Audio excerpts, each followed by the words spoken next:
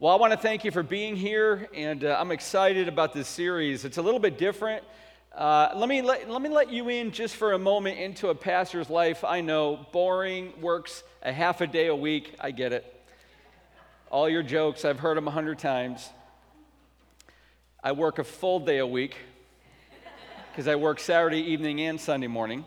Kind of adds up. But let me let you in on the life of a pastor. When you preach Christmas every year, you begin to really come around this season of Christ's birth, and you begin to pray, Lord, you know, I've preached this several years in a row, and I'm not sure how to make this fresh. Not that the Word of God needs to be made fresh. It's living and active, amen?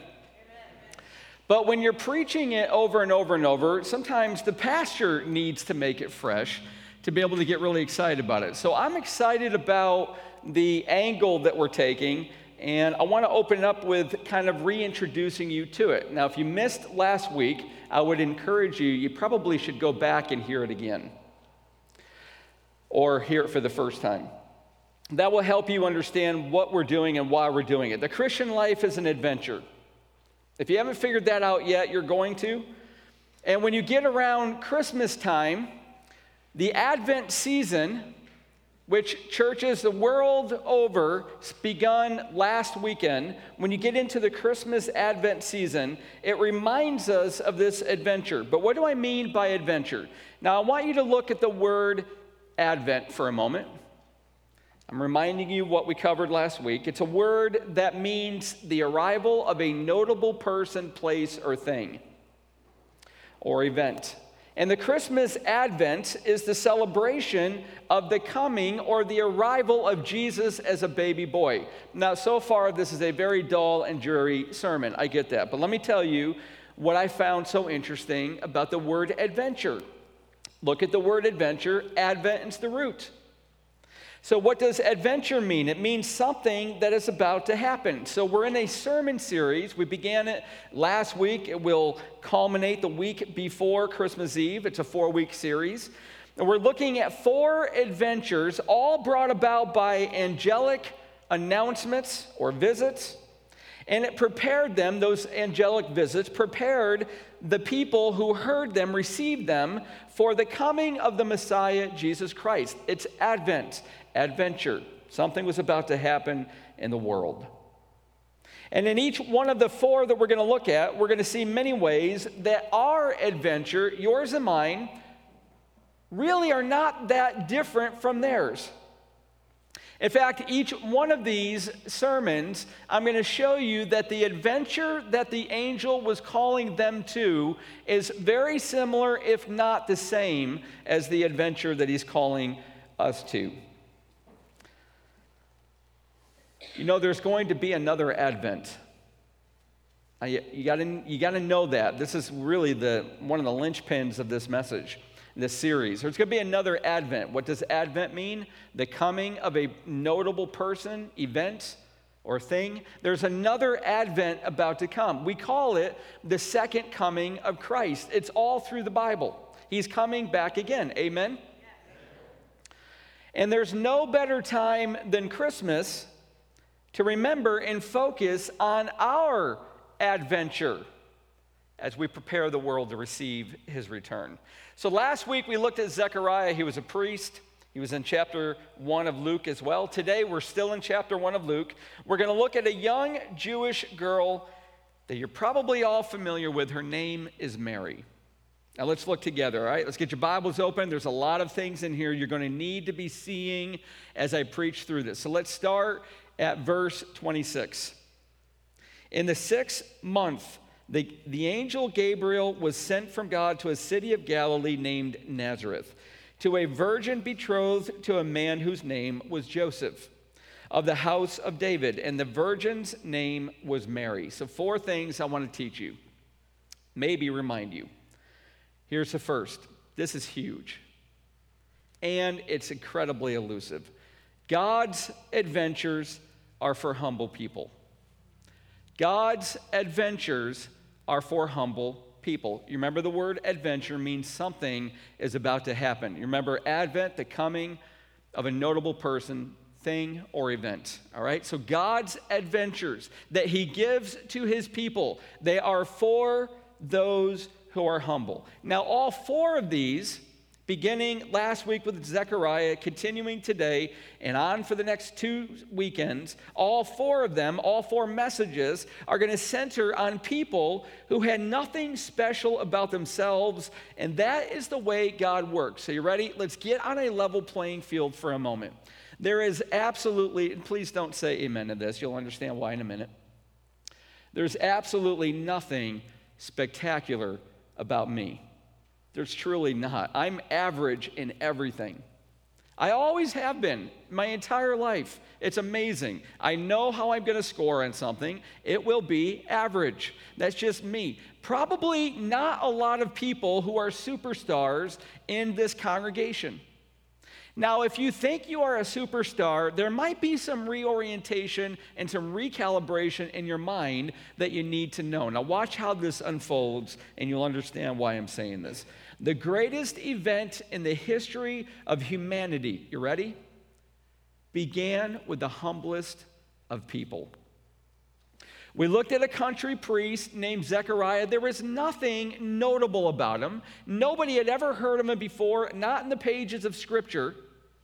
He hadn't done anything that God said, oh, well, you're a good candidate for me to give a baby named John the Baptist who will prepare Israel for the coming of Jesus. Because you do so well in your priestly service, I'm going to pick you. None of that is true. Zechariah was a normal, average country priest. And it's in the 6th month of his wife Elizabeth's pregnancy that God now sends Gabriel, the same angel he sent to Zechariah. We saw him last week. He's going to send him now to a town in Galilee.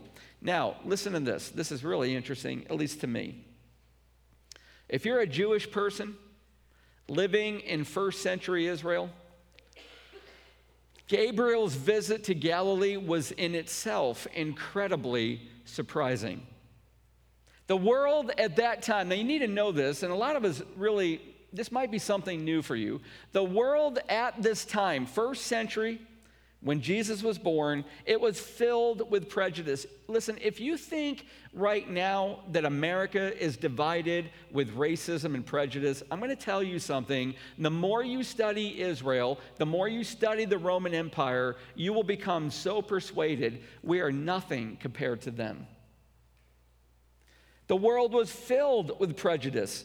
Israel was certainly no exception. Galilee is up north. You get the land of Israel, you've got Galilee, the region of Galilee, and then you've got Samaria in the middle. Those are the half-Jews that the Jews can't stand. They can't stand the Jews. And then you've got the lower part of Israel. That's the southern part. That's Judea, where Jerusalem is. We're looking at Galilee. That's up north. And you know what's incredible about up north in Galilee? It's filled with Gentile people. They live there almost as much as the Jewish people. It's considered the mongrel, mixed breed section of Israel.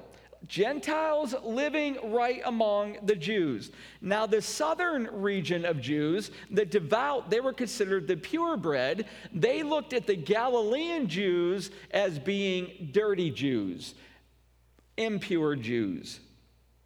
They looked with disdain on their northern liberal brothers. The conservative devout Jew, that's the southern one. The liberal progressive, that's the northern. And they didn't really like each other. There wasn't a lot of respect. In fact, Nathanael, when Jesus first began to go public in his ministry, Nathanael had this to say about Jesus: can anything good come out of Nazareth? That's the southern Jew. That was Nathanael. That's their view of the northern Jew. Nazareth was a little town southwest of the Sea of Galilee. And it was close to absolutely no trade routes. No major roads went through it. No Jewish cultural centers were in there. Living there in this little town of maybe 300 people was a girl named Mary, a Jewish girl, very likely, you ready? This might surprise you, very likely between 12 and 14 years old. How do I know that? Well, look at two things. She was a virgin. That means to some of you older people, she never had sex. Didn't know if I had explained that. And then she's betrothed. You know what betrothed means, right? Well, here's what it means. Jewish girls were usually engaged. Oh, this is shocking. Girls, don't go home and tell your parents that you're going to go get married if you're 12 and 13, because that's when Jewish girls were engaged. 12 to 13 years old. Can you imagine that? As a father of a young girl, of a daughter, I don't even want to think about this. I don't even want to tell you what I would do to the man. And when they got engaged, listen, 12 to 13 years old, they were engaged for 1 year. That's called the betrothal period. Marriage was a contract, and it was arranged by the parents. I love this part. I believe we ought to bring that back. Oh, the things that I could do with a lot of you.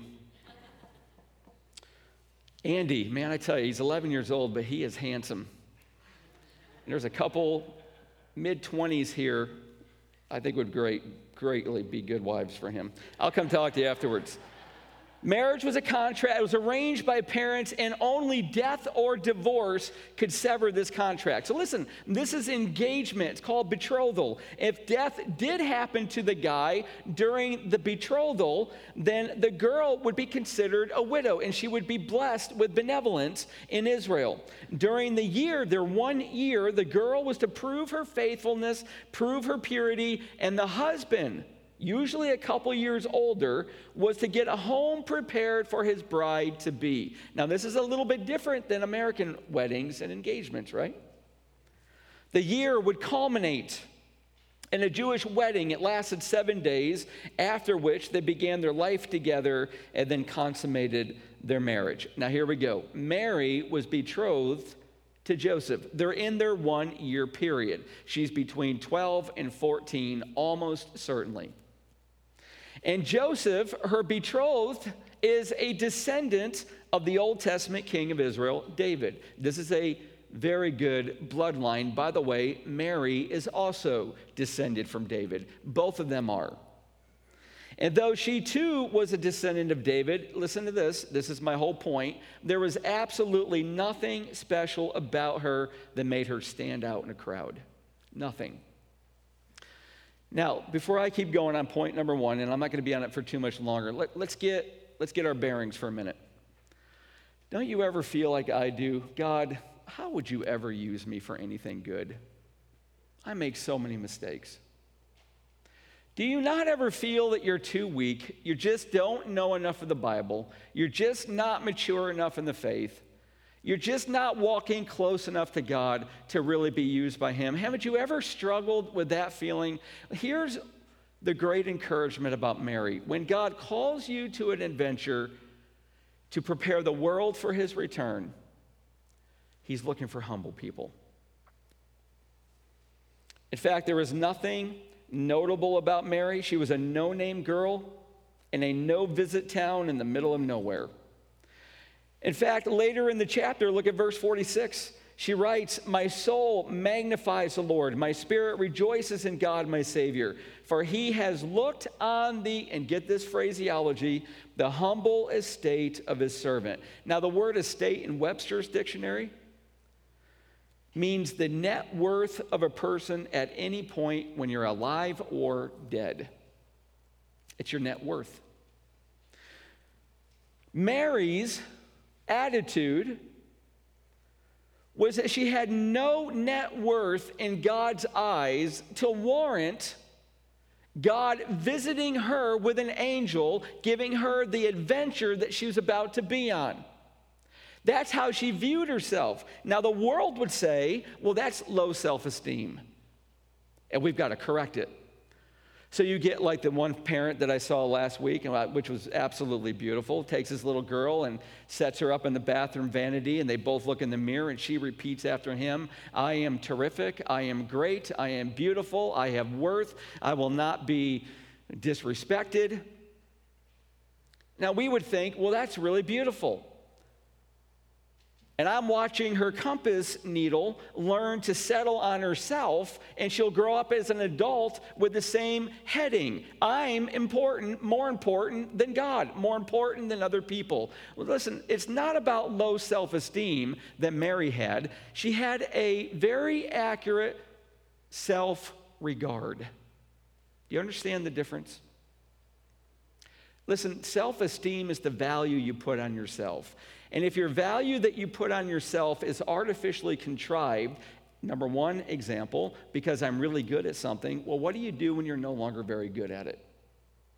Or if it's artificially contrived, well, people tell me I'm beautiful and that I'm talented and that I'm good at this. Well, what when you're not so beautiful? Maybe your talents erode, or you just really aren't that talented. Where's your value then? Your value must be determined by God's view of you. And when your value, your regard is on his view of you, all of a sudden it creates a humility in you, a humility in me that says, I haven't earned this. I don't deserve this, yet God has placed his love on me. God has placed his affection on me, and he's calling me into an adventure, one that he will help me live.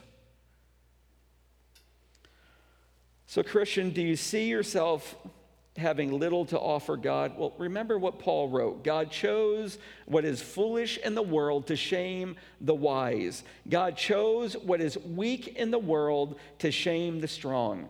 God chose what is low and despised in the world, even things that are not, to bring to nothing things that are, so that no human being might boast in the presence of God. I'm going to say something that seems so outlandish.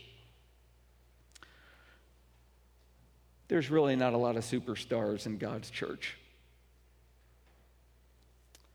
Because superstars grab the glory.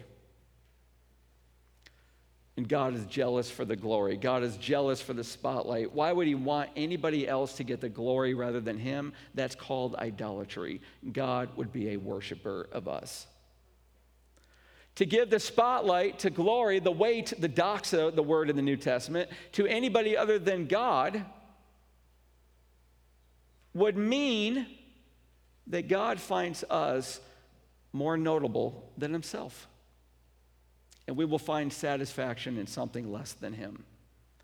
That's why he's jealous for it. He wants us to put our love on him, to find our satisfaction in him. He's not egocentric. He's not self-centric. He's not arrogant and proud. He came out of heaven, took the form of a baby, died on the cross because he loves us. And he's teaching us, find your worth, your self-regard, and your self-esteem in him. Because he loves you more than anybody ever will. It's the humble. Be encouraged. Stay humble. Live the life of what Mary says, his servant. Well, then we get to number two, point number two. God's adventures come with a sense of his favor. Now, I know you like this. I know you understand this. If you have grown up under parents, which I'm assuming most of us have, then you understand when your mom and your dad are proud of you, when they have their favor upon you. Maybe some of you understand what it's like to never be able to get your father or your mother to have their favor put on you. Well, let's learn what Mary understood. And he came to her, verse 28, and said, Greetings, O favored one, the Lord is with you. But she was greatly troubled at the saying and tried to discern what sort of greeting this might be. Now, many of you have come to our church having grown up in a Catholic church. I talked to a lot of you. And if so, then you're familiar with the Catholic view of Immaculate Conception. By the way, that was created in 1864 by Pope Pius IX. And what it is, the Immaculate Conception, it's the doctrine that Mary was preserved. Now listen, you got to get this. Mary was preserved by God's grace, or in God's grace, preserved and protected from original sin. So she was born having no sinful taint. Or in other words, she was born perfectly holy, and never once in all of her life did she sin. That's the view of the Immaculate Conception. She's been called the God-bearer, the second Eve, the Queen of Heaven, the Madonna, the Notre Dame, the woman for all seasons. These are all the titles, or even more than this, that have been given to Mary. She's sung about in choirs. She's portrayed in art, by the way, more than any other woman in history. Even more than Kim Kardashian. She's been called the Virgin of Guadalupe. She symbolizes the entire body and soul of Mexico. So what gave rise to this seriously mistaken understanding of the greeting of Gabriel? Well, the Ave Maria, or the Hail Mary prayer, starts this way. Hail Mary, full of grace, the Lord is with thee. Hail means to greet with enthusiastic approval, or to summon by calling. That's what the word hail means. And the false premise of the whole Hail Mary prayer, which is repeated over and over and over by Catholics, the false premise is the belief that Mary, this is amazing, she's called the co-redemptrix. Mary has been granted or been given the fullness of grace so that she can bestow it on others. She gives grace before Jesus does. So if you want grace from God, you pray to Mary, the co-redemptrix, and she, along with Jesus, bestows grace on you. That's the entire understanding behind the Immaculate Conception. Now, some of us make a mistake because of how it's heretically abused in some religions. We do the opposite to Mary, and both positions are wrong. You cannot lower her below that which Scripture says. So here we go. Gabriel says to her, greeting. That's the common Greek word, that's shalom. For saying hello, it's the Hebrew word, the Greek version translation of the Hebrew word shalom. Oh, favored one. Now look at your text. This is amazing. Greetings, oh, favored one. It's Gabriel's assurance that Mary has found favor in God's sight. Not earned it, found it. The Lord is with you. He's promising her that God is going to give her the help that she needs to do the task that he's about to give her. The Lord is with you. Now listen, billions and billions of women have lived on this planet. Yet Mary was the only one chosen to carry the Christ child and raise him. And knowing God's favor, listen, knowing God's favor, Christian brother and sister, that's the great safety net. That's the airbag. That's the bubble suit for Christian living. It's how you overcome fear and how you do amazing things for God. Take extraordinary risks. To know that God has set his favor on you simply because he has chosen to do so is empowering, it is liberating, it's freeing, it's fear-conquering. Which is where Paul was going in Romans 8:31. What then shall we say to these things? If God is for us, who can be against us? Listen, if you've not memorized that verse, can I encourage you? Pretty easy. It almost flows rhythmically. Can you memorize this? Because God's going to come to you, brother and sister, like he has come to me more than once, and he's going to say, here, I want you to do this. Now, did God speak audibly and tell me that? No. Did he impress it in my mind? Twice in my life that I know he's done that. It was irrefutable. But as he used people to guide me, has he through his word counseled me? Here's what I want you to do. Has he by his spirit impressed me? Yes. And when he does, the very thing you need to know is God's favor is upon you, and he will give you everything you need to do everything he's going to ask you to do. But look at her response. Verse 29, she was greatly troubled. Who wouldn't be? By the way, do you know that there are two angels in the Bible that are given names? Hark is not one of them. Gabriel and Michael. Michael's the war angel. Gabriel is the messenger angel. Here is Gabriel, who is standing at the throne of God, and God sends him. But she was greatly troubled, verse 29, at the saying, and tried to discern what sort of greeting this might be. Ladies and men, but ladies, look at this. The phrase greatly troubled, it occurs only here in the entire Bible. It describes something that is thoroughly stirred up and confusing. Do you see what that means? It's not like the troubled with Zechariah. He was terrified. This troubled means something is stirred up and she is confused. But her response, look what her response is. She is trying to discern. Do you know what she's doing? She's putting her mind in control of her emotions. This is a godly, humble young girl. And ladies, you can be like this. Men, we can be like this. You don't need to let your emotions rule. And when they do, your train almost always is going to derail. Your mind must drive your emotions. And she's trying to discern. She's trying to understand the meaning of Gabriel's greeting. In fact, the tense is she keeps meditating on this, trying to seek understanding. She's a thinker, even as a young girl, taking her captive her mind. But I love what Gabriel does. I do want to meet him, and I know I will one day, because look at verse 30. He's incredibly sensitive. He graciously puts her at ease. He says, "Do not be afraid, Mary, for you have found favor with God." Now, here we go back to point number 2. When God calls you to the adventures that he's going to give you, the mission that he is going to give you to live, he will always call you, brother and sister, with a distinct sense of his favor. If you're not hearing it, you got to fine-tune your mind, because his favor is upon you. He loves you. He has chosen you for this mission. He has selected you for this adventure. He wants you to serve him in this unique and distinct way. It will always be to prepare people to receive Christ. But you got to know his favor is upon you. Look at the third point. God's adventures focus on his son, Jesus Christ. And there's never an exception to this.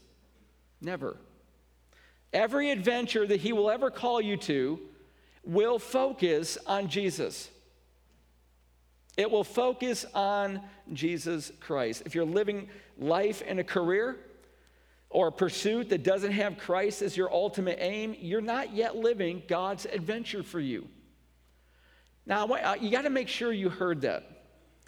If you're living out your life and you've got a wonderful career, maybe you're just starting it, maybe you're 30 years into it, or you've got pursuits that you are giving your life to and you're putting a lot of energy into it, if it's not centrally about Christ, it didn't come from God. Because every one of his adventures is going to focus centrally on Jesus. And Gabriel is about to make that clear. Look at verse 3. And behold, I think it's verse 30, but you got to find it. And behold, you will conceive in your womb and bear a son, and you shall call his name Jesus. Is there any name more wonderful, more beautiful than Jesus? It's the Greek form of Joshua. Josh Brooks is here tonight. His parents, Keith and Sharon, are here as well. They named him. I know they know what it means. It means Jehovah is salvation. Matthew, in his gospel, that's the first in the New Testament, makes it clear. Matthew 1:21, you shall call his name Jesus, for he will save his people from their sins. So the name Jesus means Yahweh, or the Greek version of it, Jehovah is salvation. The central reason that God was born a man was to bring salvation to believing sinners. It was about redemption. It was about buying people out of the slavery to sin, setting them free. But Gabriel's message goes on, verse 32. He will be great and will be called the Son of the Most High. The Most High is an Old Testament title of God, El Elyon. He will be called the Son of God, in other words. He will be born in humanity. He will be at the same time God above all. So Jesus is fully human. At the same time, he is fully God. Now, how can that be? Well, listen, if you have to know how everything that God does works, you're going to be very disappointed. There's things greater than we can understand. Somehow, Jesus is fully human. He cried, he wept, he slept, he bled. He got angry, and yet at the same time, without sin, the Holy One, the Son of the Most High, the Son of God over all. This is what Romans 9 says. To them belong the patriarchs, the Jewish people. From their race, according to the flesh, is the Christ, who is God over all. He is God over everything. So listen, he's not the man upstairs. Christian brother and sister, obliterate that from your vocabulary. Do not demean Christ down to flippant, trite sayings. He's not the man upstairs. He's not your best friend. He is God. He is holy. He is your friend. He's also your Savior and your Lord and your Master. And he will be born to rule. The right to rule is Gabriel's description of Mary's baby, verse 32. And the Lord God will give to him the throne of his father David, and he will reign over the house of Jacob forever, and of his kingdom there will be no end. He will reign forever and ever. Now there's one more point. God's adventures require faith and obedience. Now, God is calling you, he's calling me to get on Advent. He's getting on adventure, something that is about to happen. That adventure will always focus centrally on Jesus Christ. It is to prepare people for his return. But his adventures require faith and obedience. Now, let me tell you briefly what that means before we read this in Scripture. The faithless and the unbelieving cannot join God's adventures. They cannot. This is for those who put their faith in Jesus and respond in obedience. Verse 34, and Mary said to the angel, how will this be since I am a virgin? So Gabriel says, you're going to have a son. He's going to be the Savior. Jesus is salvation. He's going to be the Son of the Most High. He's going to rule over all. And she says, how will this be since I am a virgin? Now, remember Zechariah last week. Zechariah doubted Gabriel and demanded a sign. She's not doing that. She's not doubting. She's not asking for a sign of confirmation. She simply cannot understand it. And there's things where you and I cannot understand either. But even in the midst of not understanding, listen, you can have faith. You can trust. You don't need to understand in order to trust. Now that smacks against some of us, because I know there's people here that say, if you cannot prove it to me, and if you cannot tell me how it works, then I cannot believe it. That is not true. That is not faith. Biblical faith trusts even when you can't explain it. The angel answered her, verse 35, the Holy Spirit will come upon you, and the power of the Most High will overshadow you. Therefore, the child to be born will be called Holy, the Son of God.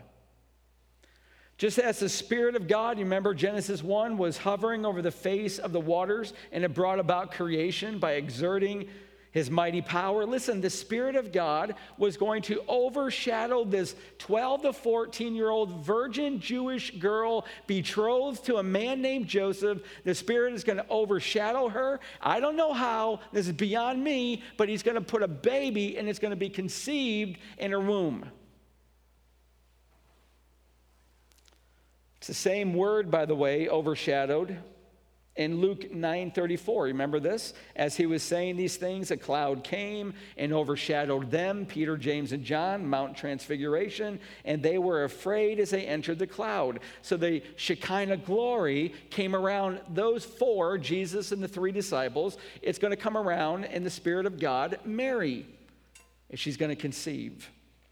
And he will be holy. You know what that means, right? It means that he's going to be the only human born without sin. He's holy from birth, not David. Even in my mother's womb, I was sinful. That's true for you. That's true for me. An angel's job was to be a message bearer for God.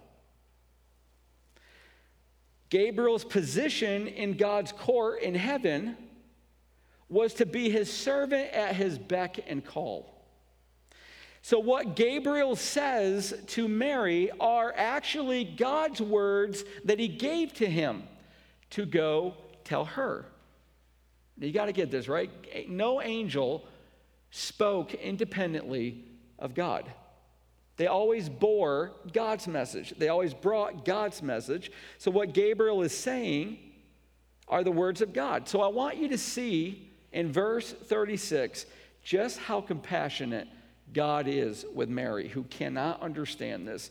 Verse 36, and behold, your relative Elizabeth, we don't know if she's a cousin or an aunt, probably an aunt, in her old age has also conceived a son, and this is the 6th month with her who was called barren. Do you know why God did this? Do you know why God told Gabriel to tell Mary this? Because God is able to help us believe. He gave proof that these words were true. He's helping Mary believe. This is how compassionate God is. Because what's happening to Mary is not only outside of her experience, it's outside of anybody's experience. God has never done this before. She's grown up hearing the stories of Israel, but nothing like this. God born as a human baby inside her body. So he graciously strengthens her faith. He tells her of the miracle of Elizabeth's pregnancy. Then Gabriel promises, verse 37, nothing will be impossible with God. Now, all of that in verse 4 to get to this, or point number 4 to get to this. You ready? Now listen to this. Look at me for just a moment. Is God asking you to do something too difficult for you? Too hard? Too beyond your comprehension? He can and he will strengthen your faith so that you can trust him, now listen, and respond the way Mary does. Verse 34, and Mary said, behold, I am the servant of the Lord. Let it be to me, verse 38, let it be to me according to your word. And the angel departed from her. What an incredibly godly, humble young girl. She sees herself as a servant of the Lord. Behold, I am the servant of the Lord. She believed that the Lord has the right to do what he wants. I'm your servant. You're the Lord. Kyrios, you're the master. You're the king. You're the God.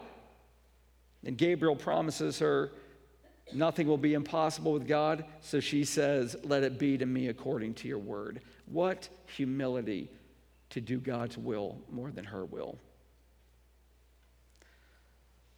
Now listen, God's adventures are for the humble, not those who are great in the eyes of the world.